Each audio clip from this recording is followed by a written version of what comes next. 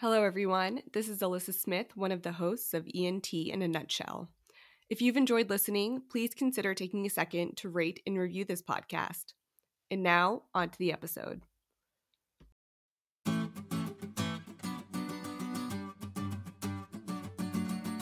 Hey everybody, welcome back for another episode of ENT in a Nutshell. My name is John Marinelli, and today we're joined by facial plastic surgeon Dr. Scott Bevins to discuss traumatic mandible fractures.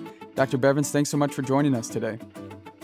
Hi, John. Man, it's a pleasure to be with you. I'm really impressed with this resource you guys are building, and I'm actually honored that you asked me to be involved. Yeah, of course. Happy to have you. So with mandible fractures, obviously it's a bit intuitive how they present, but could we just start off by talking about how you typically see patients with mandible fractures presenting? Sure. Yeah, so just as a reminder, so mandible fractures are either the second or the third most common facial fractures behind nasal bone fractures and maybe zygomatic arch fractures, depending on what article you read. In either case, they're 2 to 3 times more common than midface fractures. The mandible is the only large mobile bone in the face, and we consider it as an arch or an incomplete ring.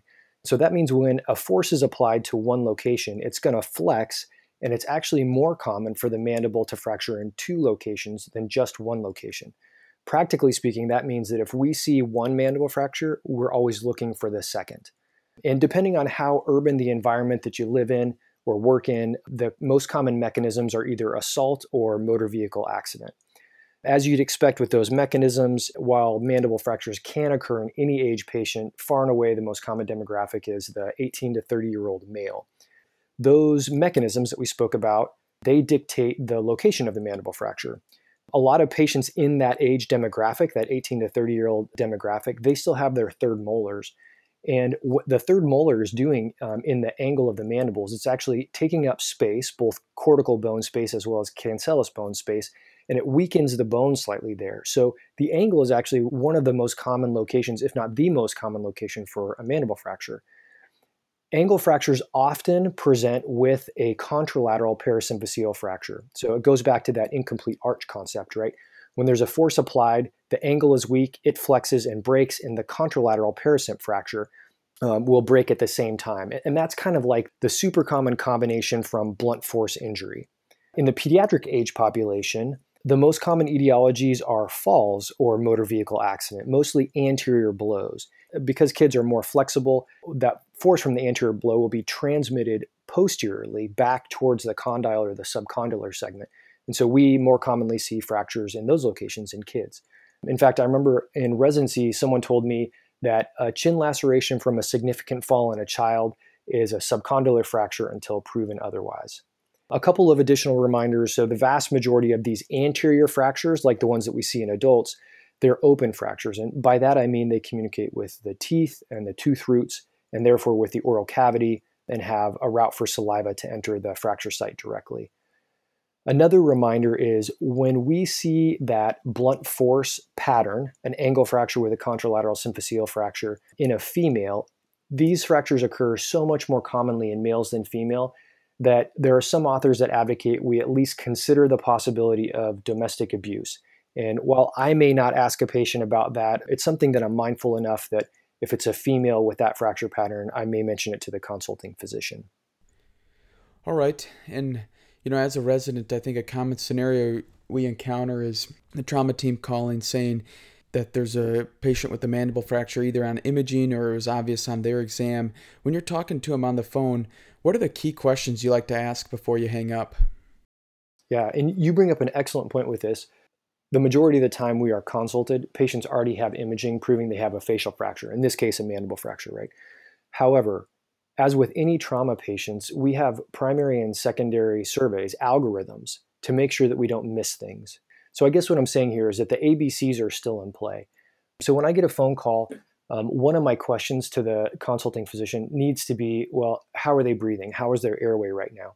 That can help communicate to me a lot of what their overall acuity might be. And the other piece of understanding the acuity is understanding the mechanism, right? It goes without saying a patient who suffers a gunshot wound to the face and has a bullet lodged next to the carotid artery, actively hemorrhaging out of their mouth, well, they're treated totally different than someone who is kicked in the face by a horse or hit by a train or assaulted. So once I have an idea of the acuity, well, that guides the urgency of my intervention. pragmatically speaking, I'm also trying to assess on the phone, well, what kind of other injuries do they have? Are they operative? And this is important too. I didn't mention it before, but patients with multiple facial fractures, there are a couple of publications that suggest if there are multiple facial fractures that include the mandible, there's between a 5 and 10% rate of cervical spine injury. So that's something that I try to ask about. In the setting of multiple facial fractures, has the patient's cervical spine been cleared?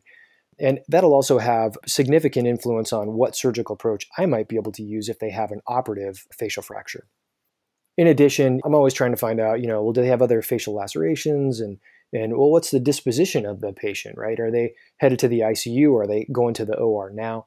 I try to remember to ask about the NPO status on the phone if they're not a high acuity patient, because as much to remind the consulting service that we need to leave them NPO as it is important for me to be able to plan an operative intervention. Okay, so let's say now you know the patient has a mandible fracture that you have to go see. Would you mind describing the key features on physical exam that you like to look for when you see the patient? I'll tell you that if I have the chance, I like to cheat. I like to look at the imaging ahead of time. So if I can get to a computer and pull it up, I'll definitely do that. And I'll talk a little bit later about, a full radiographic assessment. But one of the things that I'm trying to identify now is whether or not I have 3D reconstructions, especially for a significant mechanism of injury. Those are really helpful to me both in the operating room and to explain to patients where their fractures are and how we're going to treat them. So if we don't have those 3D reconstructions, I'll stop now and I'll call the radiology department and I'll ask them to burn them from the raw data on the CT scanner, which they usually only keep for about a day. So that's important. Now, to really address your question, when I'm going down to the ER or to the ICU to assess the patient, again, I'm trying to be systematic and do the same exam on everybody. So I'll tell you that even before the COVID pandemic started, I put gloves on before I start the examination and I go from the top of the head all the way down to the collarbones. There's so often blood or saliva, and I don't want to miss something or pick something up that's unintended because I wasn't using gloves or the right PPE. But specifically, when I get to the oral cavity exam, I'm looking for several things. Externally, I'm looking for a lip or facial lacerations. Even if they're partial thickness, they're important to note because patients are going to swell and I'm likely going to stretch their lips, particularly if I need to intervene operatively. Then when I get intraorally, I'm looking to see whether or not fractures are grossly open and how much soft tissue trauma is present. I want to assess the floor of mouth, whether or not there's hematoma, whether there's active bleeding, and in general, what is their airway posture like? Are they retrognathic from having bilateral subcondylar fractures, for instance? And although teeth aren't super sexy, they are super important. And so I need to have a really solid assessment of what the patient's dentition and occlusion look like. Yeah, and actually going off of that, sir, would you mind just briefly touching on the angle classification for occlusion? Yeah, I'd be happy to. So the angle classification is really a tool to describe the anterior-posterior relationship between the maxilla and the mandible. Now, everybody knows that typically the maxilla is in front of the mandible, and the angle classification defines that based on the position of the first molars, which presumably are erupting in a more stable location than the rest of the dentition. So the angle classification is defined as the mesial-buccal cusp of the maxillary first molar and its articulation with the buccal groove of the mandibular first molar. The standard angle classification is class 1, that's normal. That means that the mesial buccal cusp, the anterior lateral cusp of the maxillary first molar, is fitting into the buccal groove, the cleft in the middle of the mandibular first molar. Class 2 angle classification means that this relationship is displaced posteriorly, meaning the mandible is relatively retrognathic to that normal position of the mesial-buccal cusp of the maxillary first molar. And class 3 is prognathic, meaning that mandibular first molar is going to be anterior to the mesial-buccal cusp of the maxillary first molar. But remember that the angle classification only gives us the anterior-posterior relationship. So just like it's important to document the angle classification, it's also maybe even more important to document whether or not the patient has a crossbite. This is a super useful thing to recognize preoperatively, but we rarely talk about it, right? In general, from a medial-lateral relationship, we expect that maxillary arch of dentition to be outside, to be lateral and anterior to the mandibular arch. If it's not, then that's abnormal. And it's really useful to know this ahead of time because one of the things intraoperatively that we have to control for is mandibular splay. And so if one side of the mandibular arch is outside of the maxillary arch, then we need to know that. So I'm watching a patient as they're opening and closing their mouth, and I'll try to assist them passively, and then I'll have them actively get into occlusion. And I'll be asking them, does that occlusion feel normal to you? And I'll tell you that the periodontal ligament, which is the sensory organ that feeds the teeth, is super sensitive. Patients will tell you, no, that occlusion does not feel normal to me. And sometimes that can happen even in the absence of frank mandibular fracture. But the other important question that I'm asking them is, well, can you slide into a normal occlusion? Can you get into a normal occlusion? How does that feel to you? At the same time, I'm looking to see whether or not there's early contact on the molars, right? You remember that a unilateral subcondylar fracture will have early contact on that side. If you have early contact from, say, a left subcondylar fracture, it's going to create a contralateral open bite, meaning that early molar contact on the left is going to leave the anterior right side in an open bite. Mandibular drift, chin deviation. So that usually occurs ipsilateral to the side of fracture. It's more common when you have a body fracture or more anterior mandibular fracture. And that's because the muscles of mastication during occlusion are going to create excessive pull on that highly mobilized side, and it's going to drift the chin over to that side.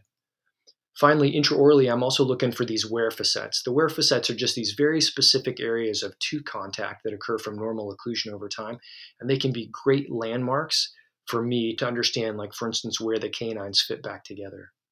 And lastly, sensory innervation is important, right? Almost all mandibular fractures in some way are adjacent to the inferior alveolar nerve, and we want to know ahead of time what their sensation is like on the lower lip. And so I'm careful to assess that before I inject any local. Okay, and what about the radiographic evaluation? Would you mind just walking us through how you like to think about that?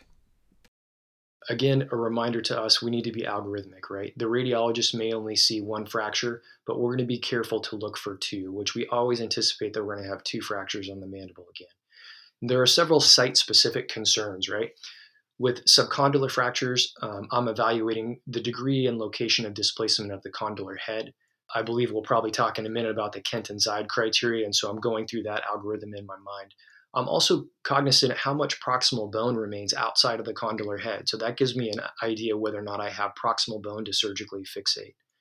There's other site-specific fracture patterns. Angle fractures can commonly have this, what's called basal trigone fracture pattern. So you've got two fractures, one that extends through the ramus horizontally, and then one that extends inferiorly at the junction of the body and the ramus. And so it creates this mobile triangle of bone down by the angle, which can be easily displaced. With symphyseal and parasymphyseal fractures, I'm evaluating whether or not bone stock is involved, whether or not the inferior, which is the load-bearing portion of the mandible, or the alveolar bone are fractured. And I'm also evaluating the lingual cortex to see whether or not there's splay, which can happen from widening of the mandible. Okay, so this leads us into the discussion of horizontal and vertical favorability, right? Favorability just talks about whether or not the muscles that attach to the mandible are going to reduce or distract the fracture when they contract. And so we can put these muscles into two categories, depressors and elevators. The depressors generally attach to the inferior aspect of the mandible. They're muscles like the mylohyoid, the digastric. So when they contract, they're going to pull the anterior portion of the mandible down and back. The elevators, conversely, attach more posteriorly to the mandible, and these are the muscles like the temporalis, the masseter, the pterygoid muscles. And when they contract, they're going to pull the angle of the mandible up and forward, right, anterior superior. The lateral pterygoid usually gets this little asterisk because it can also pull the condyle forward when it attaches. That pushes the mandible anteriorly and can actually open it a little. So the horizontal favorability is a horizontal assessment, meaning that we're looking at the mandible from a sagittal view. The assessment of vertical favorability looks in the axial plane at the fracture. And to be honest, it used to be that every time I saw a mandible fracture, I would try to reason through, the muscular attachments and try to figure out what's going on. When this contracts, is it going to slide? Is it going to reduce or distract?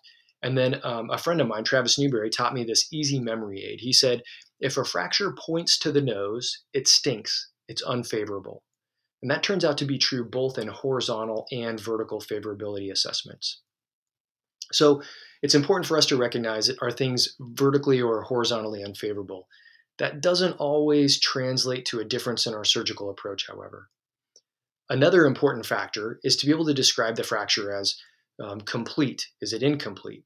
What's the degree of displacement? What's the degree of comminution of the fracture? Those things will have influence on our surgical approach. Okay, so now we've talked about disease presentation as well as the initial evaluation. Can you walk us through how you think about deciding which patients need intervention? Well, the primary goal of evaluating these patients and seeing them through this process is reestablishing native occlusion. So if I see a patient and they're able to get a native occlusion and their fractures are minimally displaced or non-displaced and stable, then in theory, there's nothing that needs to be done, right? We can let a limited diet guide their treatment plan. But for the vast majority of patients, that's not the case. There's also this misnomer of closed techniques. So closed techniques, and by that we're usually talking about establishing maxillomandibular fixation to help guide our treatment. Even that often requires some sort of operative intervention. Okay, so let's say we've determined that the patient can't get into their native occlusion or their fracture's unstable and they require operative intervention. Would you mind now touching on how to conceptually think about operative intervention and specifically the different options available to us? Yeah. So I'm going to take a patient to the operating room for anything more than something minimally invasive. I need to be mindful of the airway plan, right? So goal number one is to make sure that we have a safe airway plan for this patient. If they've got a whole bunch of dentition and won't allow me to sneak a small endotracheal tube into the retromolar trigone, and by the way, I know this because if a patient closes their mouth and I can slide my finger into the retromolar trigone, then usually I can get away with an oral intubation. But with that exception, it's easiest to have a nasotracheal intubation or to convert an oral intubation into a submental or tracheostomy approach. After we've established an airway, that primary dictum is to reestablish occlusion. And we do that through this technique of what we call MMF, right? Maxillomandibular fixation. And I'll tell you that often I throw this around like, oh, we'll put them in MMF. But this is a critical portion of the surgery, and often it can take a lot longer than you think. Consider Eric arch bars. They're the gold standard. Those are the braces with the lugs. They do a great job of stabilizing and ultimately can move teeth. They're like a poor man's braces, but they can loosen over time. Patients don't love them. And while they act like a tension band, essentially a plate that's right on the teeth, you can't totally tighten them right around the fracture until you have the fracture fully reduced. Additionally, they take between 60 and 90 minutes to apply. And interestingly, there's been studies on the rates of surgeons puncturing their gloves and presumably their skin, and it's relatively high, like upwards of 25 to 30%. But for a minimally displaced or alveolar fracture that doesn't involve the inferior portion of the mandible, an Eric arch bar alone can be the primary treatment. A more minimally invasive approach is using IMF screws, intermaxillary fixation screws. We don't need to change the position of the teeth, but we need rigid fixation either during the surgery or postoperatively, and we want some mechanism postoperatively for retraining, something that we can put, for instance, an elastic band on. The keys here for placing IMF screws is that we have to put them at the junction of the attached and the loose gingiva. And if you're looking intraorally, this is about where the color change occurs on the alveolar tissue, and obviously the attached gingiva, the attached alveolar tissue is far less mobile. If we put them at that junction and not higher, then it lowers the rate of mucosal overgrowth, which makes our access to the screws easier down the line. Now, when we cheat the screws inferior, right at that junction between the attached and loose gingiva, we're closer to the tooth roots. But if you don't pre-drill the holes, it decreases the rate of tooth root injury by over 80%. And as a practical tip, I've never had to use an IMF screw longer than 8 millimeters. There's some people that advocate for using longer screws, but I found 8 millimeter screws work quite well, and they're quick. They only take between 8 and 15 minutes in published assessments. Hybrid systems are they're hybrids between IMF screws and Eric arch bars. There's an arch bar and then there's an attached screw hole. And this does give you sort of a broader length, a broader arch of stabilization, but it's still screw-based. So you've got the risks of mucosal overgrowth, of loosening over time, and of tooth root damage. And the last one is interdental fixation or embrasure wires. And I'll tell you that I love this technique because it only takes a couple of minutes.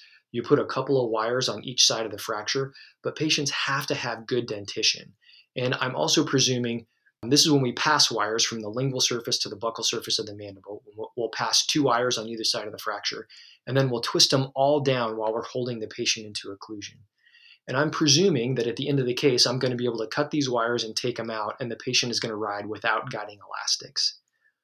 I used to be a big fan whenever I put a patient in maxillomandibular fixation and I was going to leave some mechanism of retraining or rigid fixation postoperatively.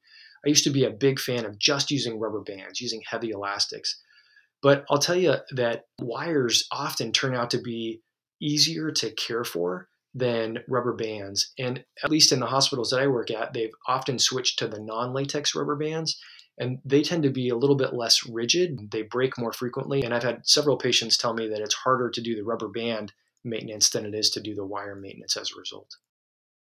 So generally speaking, we need to reestablish occlusion and then figure out whether or not each fracture needs additional fixation, right?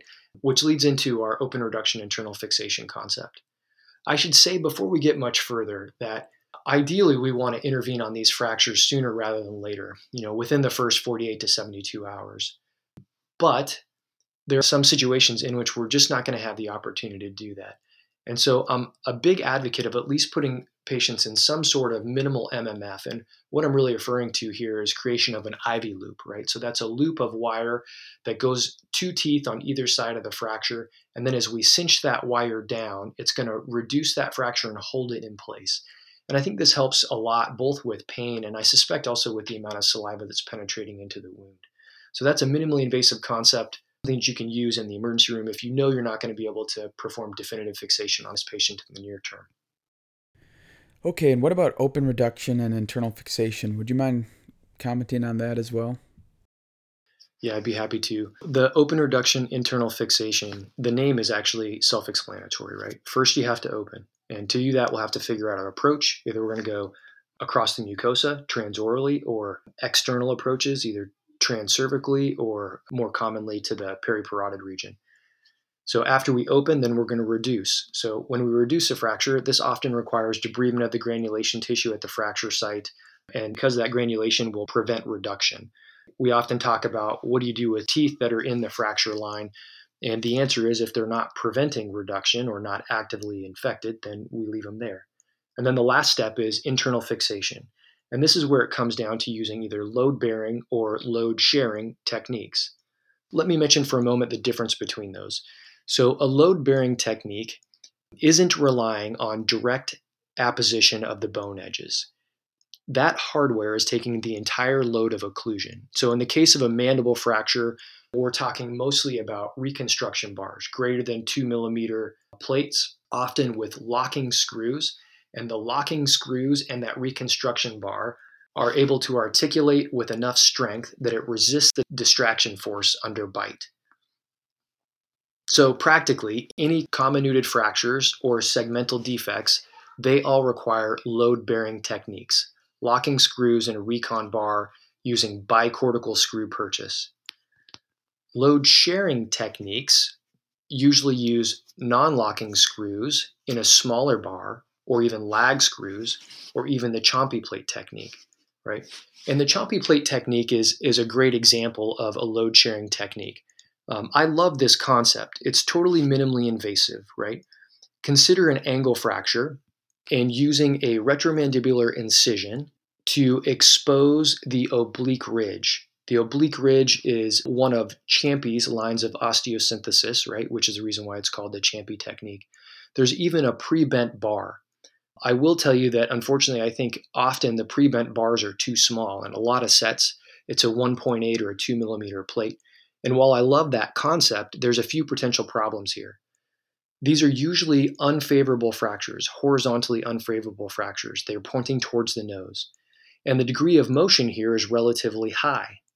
Also, one of the keys to using the Ciampi technique is to not elevate the pterygomasseteric sling. However, if we're not elevating the pterygomasseteric sling, that means that we're not evaluating the reduction of the more posterior inferior aspect of an angle fracture. So there's a few potential complications here. And I remember I was talking with Ed Ellis, and he's published extensively on this Ciampi plate technique. And I had been using these 2.0 or smaller pre-bent plates. And I had seen a couple of non-union patients with non-union, a few more patients that had plate exposures. And I was asking him, when I read your literature, you get such good results. Sites greater than 95% healing, low complications. And I said, do you really keep these patients in MMF? Because I had started doing that using a Ciampi technique and then leaving them locked in rigid fixation for 2 weeks. And to paraphrase, he said, well, plate exposure probably happens about a third of the time, but we just remove it in clinic and it's not a big deal. So not really a complication. A few years ago, I met a comprehensive otolaryngologist in West Texas, and we were talking about this topic. And he told me, yeah, I just use a 2.3 millimeter plate and I bend it myself, and that seems to do a lot better. So I started reading the literature on this. And sure enough, there's actually a randomized controlled trial from 2012 by an oral surgeon at Emory that compared the results of using smaller plates, meaning 2.0 millimeter or less, and larger plates, usually a 2.3 or larger. And it showed that the 2.3 millimeter plate does hold the load more effectively. Now, the data here wasn't totally transparent because a lot more of the small plate patients were excluded, but the physiologic proof of concept was fairly convincing to me, because even the patients who had non-union, radiographic non-union, didn't have as much mobility because the plate was performing the load-bearing function. In my own unpublished experience, since I've started using a little bit larger plate, my complication rate has also gone down. So that said, rigid fixation is really helpful to prevent early motion and therefore hardware complications at the surgical site. So I have a low threshold to leave patients in rigid fixation for 2 weeks afterward. So, using lag screws is another load sharing technique, right? You're trying to perfectly reduce this fracture and create tight bone apposition. So you need these 2 really long titanium screws to hold the fracture in that position. You bore out the more proximal side, and then you're trying to get it to bite into the distal bone. To achieve that, you really have to be able to access the fracture at a perpendicular angle to the plane of the fracture. And so they're most applicable for fixating symphyseal fractures. And as you can imagine, because you're putting this horizontally along the base of the tooth roots, you have to stay really low. Maybe as a word of caution, I've seen good surgeons using intraoral approaches think that they're low enough, but because we have to stretch like crazy on that lip, it can be difficult to get those screws all the way at the inferior border of the mandible. And so they end up putting the more superior screw through the base of the anterior sextant of teeth, and that causes some significant morbidity. It's also worth highlighting, we talk a lot about, with the open reduction internal fixation, we talk a lot about when we're using smaller plates, usually anteriorly on parasymphyseal or symphyseal fractures, this idea of compression and tension. And the reason why we describe this 2-plate system as tension and compression is because they're fighting the natural tendencies of the bone where they're placed. So imagine when you're biting down on the superior aspect of the mandibular bone, really the alveolar segment, it's creating a tension load. It's trying to pull that apart. So when we put a plate here to reinforce against that motion, it's called a tension band. Similarly, at the inferior border of the mandible, when you bite down, it creates a compression force, right? So our plate inferiorly stabilizes against that. And usually that's a stronger force. And so we place a larger plate with bicortical screws because it's really that cortical bone screw interface which provides a lot of stability. Dr. Bevans, you just mentioned bicortical screws. That was another topic I wanted to ask you about. Would you mind just touching on when we typically use bicortical screws? Yeah, so in general, anytime that I'm using a load-bearing technique, I want the screw purchase into the mandible to be as strong as possible. That articulation between a screw and a plate and native bone, most of the strength there is housed in the cortical portion of the bone. In fact, think about the largest load-bearing bones in the body, like the femur. If you look at a cross-section of the femur, the amount of cortical bone to cancellous or marrow ratio, there's a lot of cortical bone there, right? Because that's where all the strength of the bone lies. So on the load-bearing portion of the mandible, which tends to be the inferior portion of the mandible, not the alveolar portion, that's where the cortical bone is the strongest. And when you think about where that cortical bone is thickest, it's anteriorly, right? Where all the tongue muscles attach to the back of the mandible. So that's where we use the longest screws. So anytime I'm putting a plate on the inferior border of the mandible, in general, anytime I'm putting a plate on the inferior border of the mandible, I want to use as much as possible bicortical screws to recreate a load-bearing technique. Now, this isn't always true. Sometimes we'll use mini plates and monocortical screws when we're trying to reduce fragments, and there's some data to suggest that results can be just as good. But I would say if we're anticipating that our hardware is going to be performing a load-bearing function, then we need to have bicortical screws. Both the lingual and the buccal aspect of the mandible need to be involved. Okay, and we've touched on this topic a little bit already, but would you mind just going through the different approaches that we can use for ORIF? Broadly, it's broken down between transoral and external or transcervical approaches, but how do you think about the different approaches and when to use them? I mean, in general, we all like transoral approaches, right? Because they save patients a visible incision. But sometimes the quality of the reduction and the fixation is better using a transcervical approach. So, how do I decide when? Well, if I'm doing a relatively anterior fracture and there's already an intraoral opening, then it's really reasonable to do a transoral approach here. There, I'm going to make a gingival buccal sulcus incision, likely, and a tip here. When I make that incision, I need to make sure that I leave plenty of mucosa and maybe some muscle to sew to. When you think about exposing a parasymphyseal or symphyseal fracture, you're going to have to elevate the mentalis muscle off. It's really important to resuspend that. If you don't, well, you can Google witch's chin and see how that mentalis contracts down. So if I'm not able to leave a generous cuff of tissue when I'm making an intraoral approach, and often this is as I work more posterior in the oral cavity, then I'll do a gingival release. So that means I'm going to release the tissue right up against the teeth. And when I'm doing this, I usually use a long knife handle and a 15 blade, which makes it easy to articulate right around the papilla and release that alveolar mucosa. And then when you sew that up, you can use circumdental sutures. My head and neck fellowship director always said that this alveolar tissue was the strongest tissue in the body. And I don't know if that's been proven, but the bottom line is that attached alveolar tissue holds a suture really well, and even better if you can anchor it around a tooth. I will say that often, even when we do transoral approaches, as we move more posterior to fixate these plates and screws, we often need a percutaneous trocar port. Right. So the percutaneous port, of course, you're going to make a small incision in parallel to a relaxed skin tension line. And then once you're through the skin, you're going to dissect bluntly through the subcutaneous tissue and then pop into the subperiosteal dissection that you've done intraorally. And then you can use this cheek retractor that allows you to get perpendicular access to the bone in that location. It's not always possible, but you'll have a lot more mobility and be able to move a single port around to access lots of screw holes if you can keep that trocar out of the masseteric fascia, right? So you'll want to be just anterior to the border of the mandible. So you can imagine that sometimes, all this business about making an intraoral incision and then having these percutaneous trocar ports, sometimes it's easier just to do a transcervical approach. So generally speaking, if I know that I'm going to have to reconstruct more than a third of the mandible, or there's significant comminution or a segmental defect in the mandible, I'm going to take a transcervical approach. And I do a similar approach to how I would approach a submandibular gland, right? I'm 2 finger breadths below the border of the mandible. I try to use a relaxed skin tension line.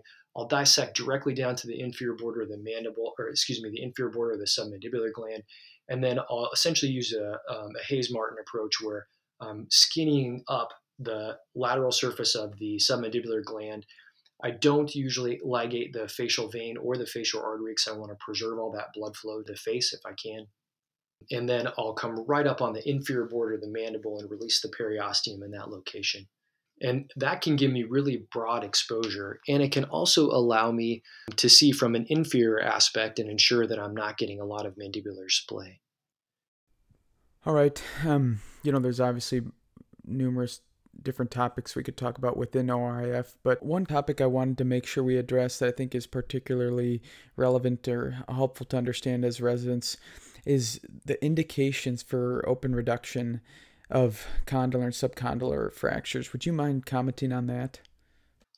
Yeah, in fact, subcondylar fractures probably deserve their own hour. Classically, we talk about the Kent and Zeid criteria published in the early 90s, right? And there's these four criteria that dictate when we should try to do open reduction internal fixation on subcondylar and condylar fractures. The first one is classically a foreign body in the temporomandibular joint, like a bullet. The second is significant lateral extracapsular joint displacement. That's rotation of the condylar head laterally, right? Third would be intrusion into the middle cranial fossa or external auditory canal. And the last one is the inability to achieve a satisfactory occlusal result through closed techniques, right? Which is a very broad topic in and of itself. But if you look at the AO website or any recent literature on this, there's actually a ton of additional considerations, right? The exact location of the fracture, and a really critical component is the amount of vertical reduction and the height of the ramus, right? That can be dictated by the degree of angulation or the degree of subluxation of the condylar head, either into or out of the glenoid fossa. The association of other mandibular injuries, their dental status, including specifically how much posterior dentition they have and what the cant of their posterior dentition is, as those factors can be protective against having a prolonged anterior open bite or loss of the height of the ramus.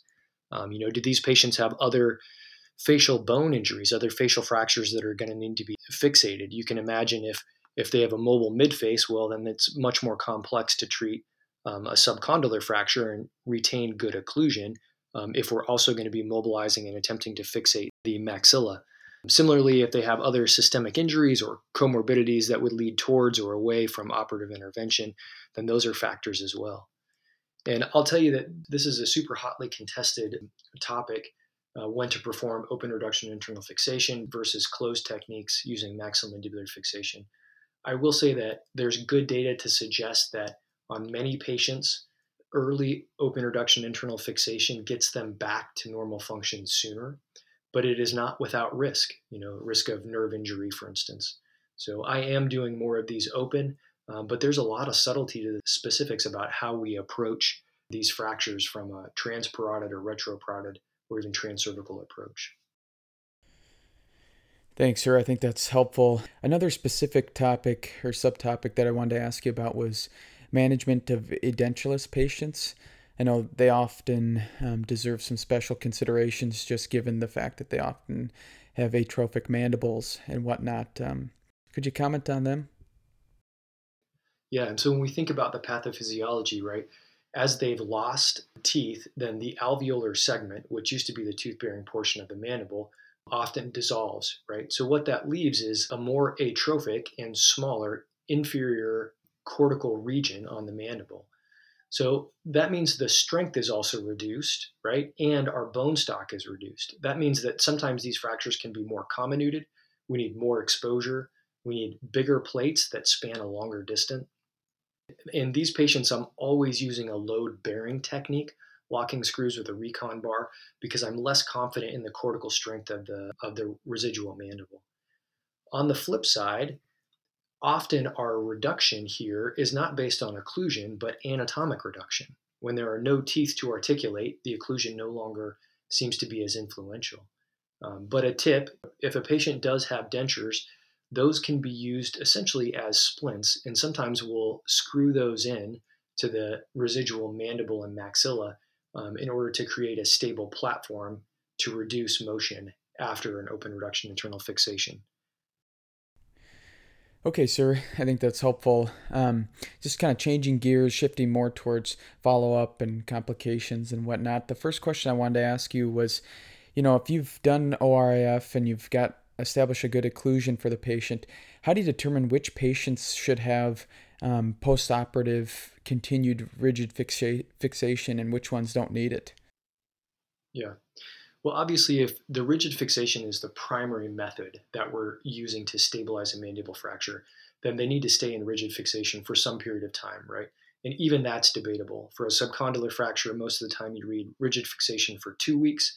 If you're using MMF primarily to treat a body or angle fracture, then up to 6 weeks in published reports. But if you've got a load-bearing plate, then theoretically, we no longer need rigid fixation. So I'm only using rigid fixation in these patients when there's an associated significant alveolar fracture that I need to stabilize the mandibular teeth against the maxillary teeth, or even to move the mandibular teeth, pull them a little bit into occlusion with the maxillary teeth after a surgical intervention. The vast majority of time post-operatively, we're trying to move to early elastics, so semi-rigid fixation or non-rigid fixation. And a lot of that is to guide early muscular retraining. Generally, I approach these patients in 2-week blocks, right? So if I'm going to leave them in rigid fixation, for instance, I only do that for 2 weeks, cut them out, transition to elastics. And as soon as I have patients using elastics, these elastics need to be changed out relatively frequently. It seems like now in most hospitals, we've gone away from latex-based rubber bands, and the strength of the rubber bands is not as good as probably it once was. And so patients are going to need to replace these. And I ask them, when they're replacing them, during that interval, do maximal incisive opening and mandibular excursion exercises to prevent ankylosis postoperatively. That's actually a perfect segue. Speaking of ankylosis, TMJ ankylosis, would you mind just describing some of the complications that we need to be aware of when treating these patients? Yeah, I think one of the main complications is just the inability to get premorbid occlusion, right? I can't tell you the number of times during a surgery that I've said or I've heard, oh, they probably had this crossbite preoperatively. And then they wake up and you ask them, are you getting a good occlusion? And they say no. It's easy to fool ourselves into thinking that we have good reduction when we don't. I think this is also one of the values. I pretty routinely perform some kind of postoperative imaging, either a Panorex in a simple fracture or a CT in a complex comminuted or segmental defect fracture. And I think that's consistent across the surgical fields, right? Orthopedic surgeons, neurosurgeons are all getting some sort of imaging to assess their hardware location. But aside from that complication of just not getting premorbid occlusion, there's the tendency for parasymphyseal and symphyseal fractures to splay, right? We've underbent that anterior plate, or we've got some widening of the angles of the mandible. You can combat this during the surgery by having someone squeezing on the angles of the mandible, or even using a big orthopedics clamp called a Weber clamp that you just plant on both angles of the mandible, and you tighten that thing down, and helps hold the angles of the mandible in as you're bending your plates and putting them on. Another big risk, common risk, or complication after surgery is wound dehiscence. The rate of wound dehiscence for intraoral incisions is relatively high, even with layered closures, and we've talked about the importance of having an adequate cuff. But this can sometimes then expose hardware, and that leads to a debate about how to manage hardware. Generally speaking, my perspective is I remove hardware when it's loose, when there's evidence of bone loss, or when it's chronically exposed to saliva. But if I had limited exposure and well-anchored hardware, I can sort of limp those patients along through the first couple of months to achieve cortical healing. And that means I can take the hardware off and not have to replace it. But anytime there's pain, inflammation, or mobility, I'm at minimum interrogating that hardware and preparing to replace it, or put them in rigid fixation using MMF or external fixation, or even replace the plate if I have good soft tissue coverage. So when patients come back and they're reporting pain and mobility or changes in occlusion, or sometimes they say, I heard this popping noise. I take these complaints pretty seriously. And I know it's difficult to assess sometimes because you consider with an angle fracture, you've released the masseter muscle, and that alone can create some muscular dysfunction and pain. But usually one of the key symptoms of a non-union is pain. So I have a low threshold to get postoperative imaging on these folks. And if I'm concerned about infection, I'll get imaging with contrast. I'm careful to evaluate all the teeth around the fracture, as those are often the source of seeding infections. And while, having a tooth infection postoperatively or a lot of these complications sound pretty innocuous, I'll tell you that I've seen total disasters following mandibular fracture repair. Significant bone loss and resorption, abscesses, even necrotizing fasciitis. So the bottom line is that we really have to take these patients seriously, or they can get pretty sick. The other category of iatrogenic injury is really the injury to the inferior alveolar nerve. And I think that at least temporary sensory deficit is a lot more common than we think, right? Consider that for every fracture that's posterior to the mental foramen, we're going to be mobilizing the mandible. We're debriding that fracture and then moving it around to reduce it. That alone can damage the nerve if it wasn't damaged preoperatively by the fracture itself. Even more, when transoral approaches, we put a lot of tension on that mental nerve. I usually actually dissect the periosteum off adjacent to the mental nerve in order to provide more mobility. But I'll tell you that at least on one occasion, I've avulsed a nerve, right? It's weakened by a fracture, and then I'm pulling hard on it, and it comes right out. And that requires, drilling out the nerve, performing a neurography. That adds a solid 45 minutes and some noticeable morbidity for patients. So if you have a choice, I'd recommend against avulsing nerves. It's also easy to put screws in nerves. One of the main reasons that I like to get that postoperative imaging is so I can evaluate every screw position. And you'll notice on that imaging that the mental nerve, the inferior alveolar nerve, usually runs more inferior to inside the mandible prior to rising superiorly and then exiting in the mental foramen. And that's one of the reasons why we have to be so careful to put our plates right along the inferior border of the mandible when we're fixating parasymphyseal and body fractures. You touched a little bit on postoperative infections. Are you typically putting your patients on antibiotics postoperatively, or what are your thoughts on that? Outside of significant soft tissue loss with gross wound contamination, or if we're performing a delayed intervention where the patient has active periodontal disease, I have not seen any good data to suggest that antibiotics are beneficial outside of that perioperative period. Now, the perioperative period is considered for about 48 to 72 hours of time surrounding surgery.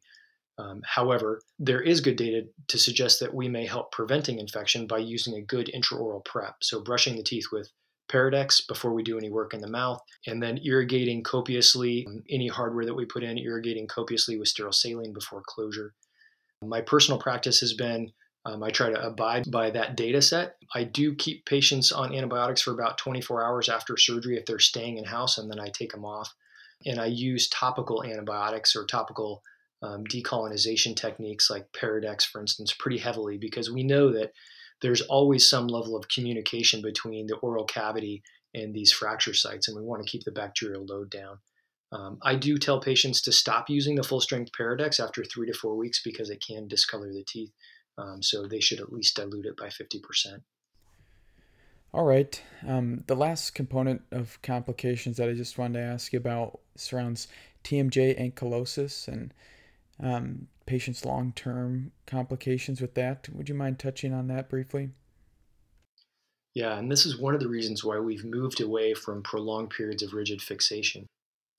TMJ ankylosis is preventing patients from opening their mouth wide. We measure this using that MIO, that maximal incisive opening. One of the things that I mentioned before that I'm having patients do, and this is standard across the industry, is after patients come out of rigid fixation or even while they're using guiding elastics, is multiple times a day having them open as wide as they can, protrude their mandible, and laterally mobilize their mandible, right, to keep that jaw, keep that temporomandibular joint, that jaw joint, from ankylosing down, from scarring down. Once it's scarred down, it can be relatively difficult to treat, but preventing it is not very difficult. Often post-operatively, so every time we have patients replacing rubber bands, we'll have them opening their mouth as wide as possible, stopping when they reach the point of pain. There are also some over-the-counter and manufactured devices like a Therabyte device, and then some over-the-counter manufactured ones that are real similar that help kind of exercise or passively push patients into a wider maximal incisive opening to prevent this ankylosis postoperatively. All right, and what about postoperative follow-up? What do you like to do for that? My follow-up pattern for patients depends a little bit on whether or not I'm performing maxillomandibular fixation or open reduction internal fixation and what hardware they have left in their oral cavity. I will tell you that for patients that I'm treating purely with maxillomandibular fixation, that is a long-term relationship. I'm seeing those folks every 2 weeks for sometimes up to 3 months. But generally speaking, I work in 2-week blocks with patients. So if they're in rigid fixation, I bring them back 2 weeks later and assess whether or not we can remove the rigid fixation and transition to guiding elastics. If they're in guiding elastics after surgery, then I'm bringing them back 2 weeks later to see whether or not we can remove the guiding elastics. And then I want to leave whatever oral cavity hardware they have for 2 additional weeks after the use of guiding elastics to make sure that they don't relapse into an unfavorable occlusion. After I know they're healed from the acute phase of surgical intervention and there's no wound dehiscence, then I'm usually seeing them back in about 3 months to ensure that the occlusal result has been stable. And a common question throughout this is, Doc, when can I get my teeth cleaned? And I usually say, once our oral cavity hardware is removed and your incisions are healed, then you're welcome to go get a good deep cleaning and encourage them to do that. Well, great, Dr. Bevans. I think we covered quite a bit of ground in a relatively short amount of time. I'm just going to provide a brief summary of what we talked about. So mandible fractures are the second most common type of facial fracture behind nasal bone fractures. Typically, they present in the setting of an MVC or an assault, and this helps to explain their epidemiologic predilection for younger males. When you're talking to the trauma team after they consult you, it's really good to get an idea of where is the patient headed. Are they intubated already? Are they going to the OR? Are there any lacerations that require suturing that you're going to have to deal with later? When you go to evaluate the patient, being a careful student of their dentition and occlusion is key. Keeping in mind the importance of crossbite as well. Talked about different management options for these patients that chiefly surround getting the patient into their native occlusion and stabilizing any unstable fractures. Talked about the importance of MMF as well as the importance for ORIF in the appropriate setting. Follow-up is largely dictated by what you did, obviously, but patients that are being primarily or exclusively treated with MMF are actually followed more frequently, typically in 2-week blocks over time to make sure that they're not having any complications or deviating from their good occlusion. All right, Dr. Bevans, is there anything else you'd like to add before we close? Thanks, John. Well, maybe I could just make the summary statement also that, trauma can be difficult, but also really rewarding. Especially for these patients. It can be very redemptive when trauma surgery is done well. Also, there are some great discussions on all of these topics in a really organized fashion available on the AO CMF website. You can just Google AO CMF. And in fact, they have an AO surgical reference guide that helps me keep improving. I reference it not infrequently. It's a valuable resource. You can download it on your phone and you can remind yourself of several of these key concepts and see some pictures that do a nice job of demonstrating the surgical approaches.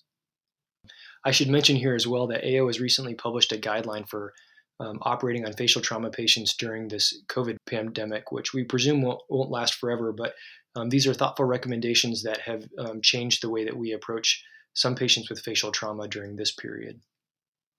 Yeah, I will definitely second the utility of that AO website. But either way, thanks so much for being here, Dr. Bevans. We really appreciate it. My pleasure, John. We'll look forward to talking to you again soon. All right, now it's time to transition to the closing portion of the podcast where I will ask a question, pause for a couple seconds, give you a chance to think about it, and then give you the answer. First question for today is, what is Engel's classification for molar occlusion?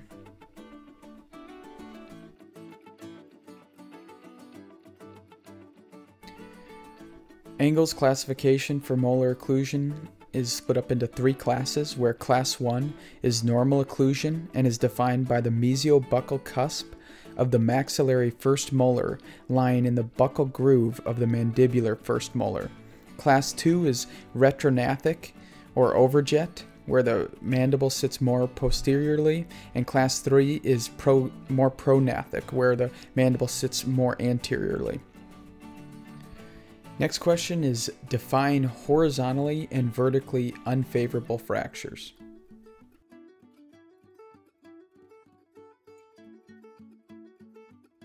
A horizontally unfavorable fracture is one that is unable to resist the upward displacing forces on the mandible by muscles of mastication when viewed in the horizontal or sagittal plane. Muscles typically responsible for horizontal unfavorability include the temporalis, masseter, and medial pterygoid. Vertically unfavorable fractures are fractures that are unable to resist the medial displacing forces on the mandible by the muscles of mastication when viewed in the vertical or axial plane. muscles typically responsible for vertical unfavorability include the medial pterygoids, suprahyoid muscles, and digastric muscles. And last question of the day, describe the indications for open reduction of subcondylar fractures.